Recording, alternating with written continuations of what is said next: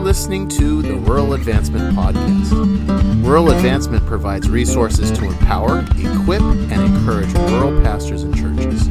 Join our community by visiting us at ruraladvancement.com.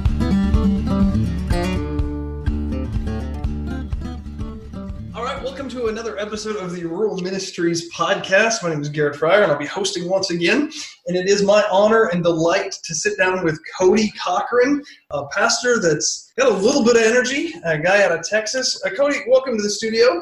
Hey, glad to be here, man. Glad you're here. Why don't you introduce yourself a little bit for people that might not know you? Give us a little bit of background on who you are. Oh, man. Cody Cochran from rural West Texas. I got an awesome wife named Jennifer and 3 kids, 2 boys and a girl, Will. He's 18. Jesse, my next son's 15. My daughter is Clara. She's 8. So just a rural guy who got saved and answered the call of ministry and went to Anson, Texas, and not a very desirable place, and went to fill in for 2 weeks. And so been there for almost 19 years. Let's talk a little bit about your ministry story. So you kind of hinted a little bit.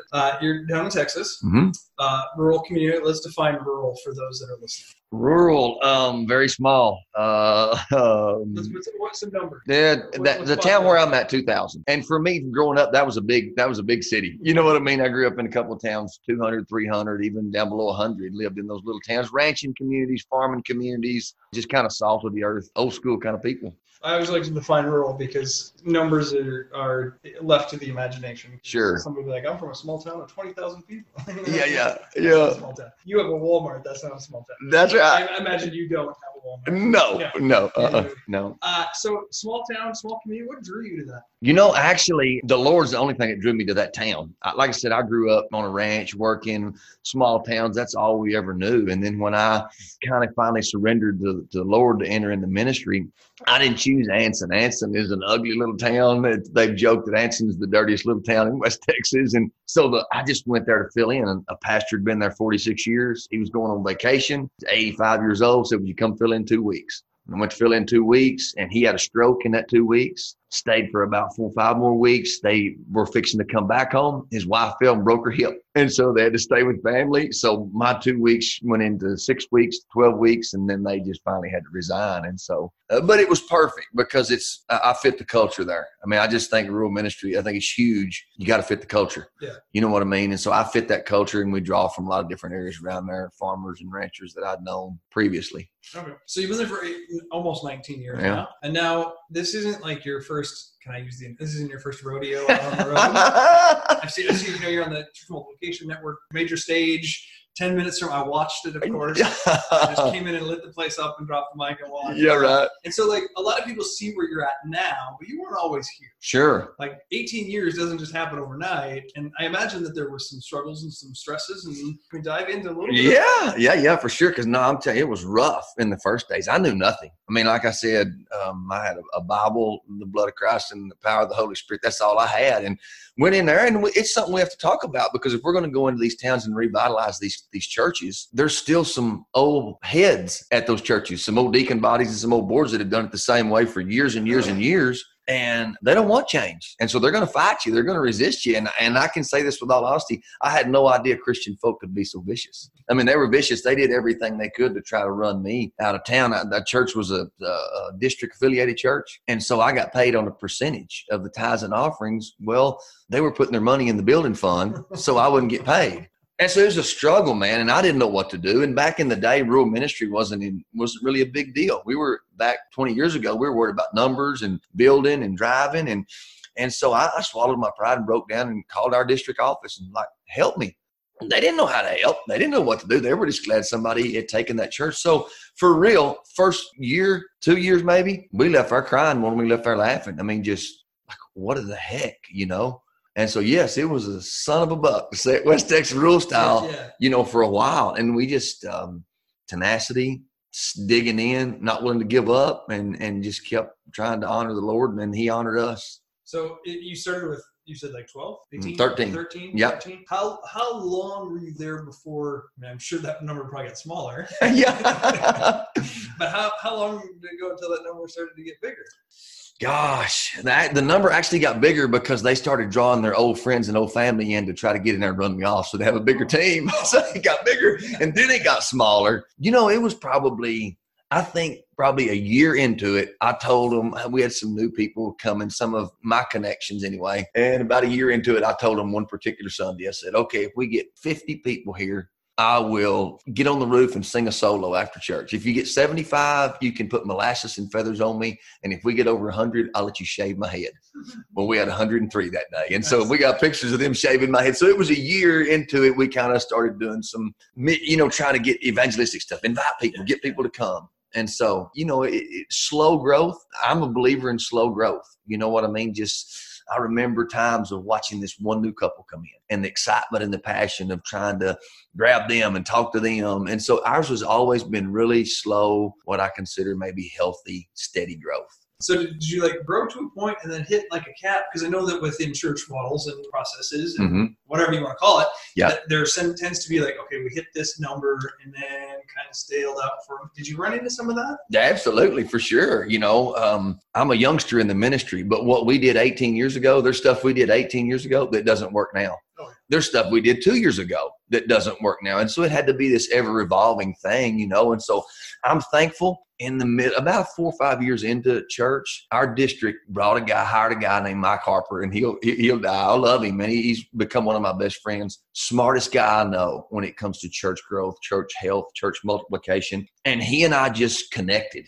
We went to Springfield to Rural Compassion on a trip up there to look at how they're doing rural and helping rural. And we just connected, and he's helped me so much put verbiage, put terminology, put systems in place, programs of how to continue to grow and how when you hit this cap, here's what you have to do to make adjustments to get ready for the next level. And so I think that's very key. That's very important, that we come up with something to teach people how to overcome, bust through the ceilings. Yeah. That's good, because I know the end of the story. I mean, not where you're at now. Mm-hmm. You haven't said on the podcast yet, but your church runs how many on 500, give or take, either, a little more or a little less each week. And the population is 2,000. 2,000.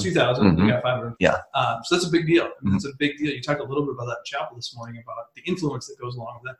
What are maybe some things that you can do in rural ministry that you can't do in a city? Oh my gosh. Well, I can walk into the mayor's office any day. I can walk into the chief of police. I can walk into the superintendent's office. We have a relationship, friendship. A lot of them come to our church. The district attorney comes to our church, so many things that would be, in this world of hypersensitivity and liberalism and fear of offending someone and not being politically correct. I can go anywhere I want with the gospel and talk about, the Lord. So there's just so much stuff that you can do, and it touches the whole community, So that's one reason I love rural. I know everybody. Everybody knows me. Not that I'm special, but been there that long. And so we're the friend of the saint and the sinner alike.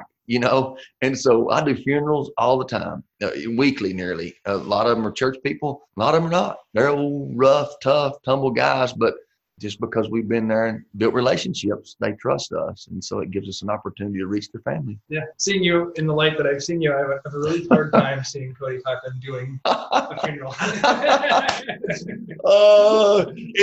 mean that in the most endearing kind of. Yeah. No, I tell you what, my wife says this all the time. She goes, you know what, dude? This sounds morbid, but the Lord's anointed you to do funerals. And so last week, this is no lie, Garrett. Last week, this lady was at our church, and I met her for the first time. Hey, how are you? She's got a couple of foster kids. She's got one granddaughter she's raising. She lives a little bit out of town. I was like, good to meet you. How'd you hear about Bethel? She goes, believe it or not. She said, I heard you do a funeral 2 weeks ago. And she said, I thought, man, this guy's got some hope. This guy's got some joy, something special. And I was like, well, it's Jesus is all it is. But she came to church, and so they're plugged in. And so, got to take advantage of every opportunity you get. Absolutely. So maybe kind of circling back around to where we were at with, your starting influences. Did you ever have a difficulty of man, I don't know what I'm doing. I'm not good enough for this. I'm not. Did you ever do the comparison game where you're like, man, this church over here is killing it, and I'm here with 13 people that don't even like me? Did you ever struggle with any of that kind of stuff? You know what? To be 100% honest, I really didn't. I just didn't. I don't know. I was really ignorant to the gospel, and that's bad in a way. But in another way, when I first started hearing the gospel and, I was filled with the Holy Spirit and I began to get revelation, when I read the word, it wasn't like I had heard it over and over again. It was real to me. And when I read the scripture and says, you're created in my image, you are called for my purposes, you're chosen. When I read those things, I don't know, it resonated with me, and I got a hold of it. And not to say that I didn't struggle and have doubts and all that, but I've always enjoyed being unique, and I don't want to be like the church down the road. I tell our worship pastor all the time, we don't need any more Jesus culture. We don't need any more Bethel Redding. We don't need any more Hillsong. People can go anywhere. Let's do something differently. And so I just embrace the thing of being me. I'm rough.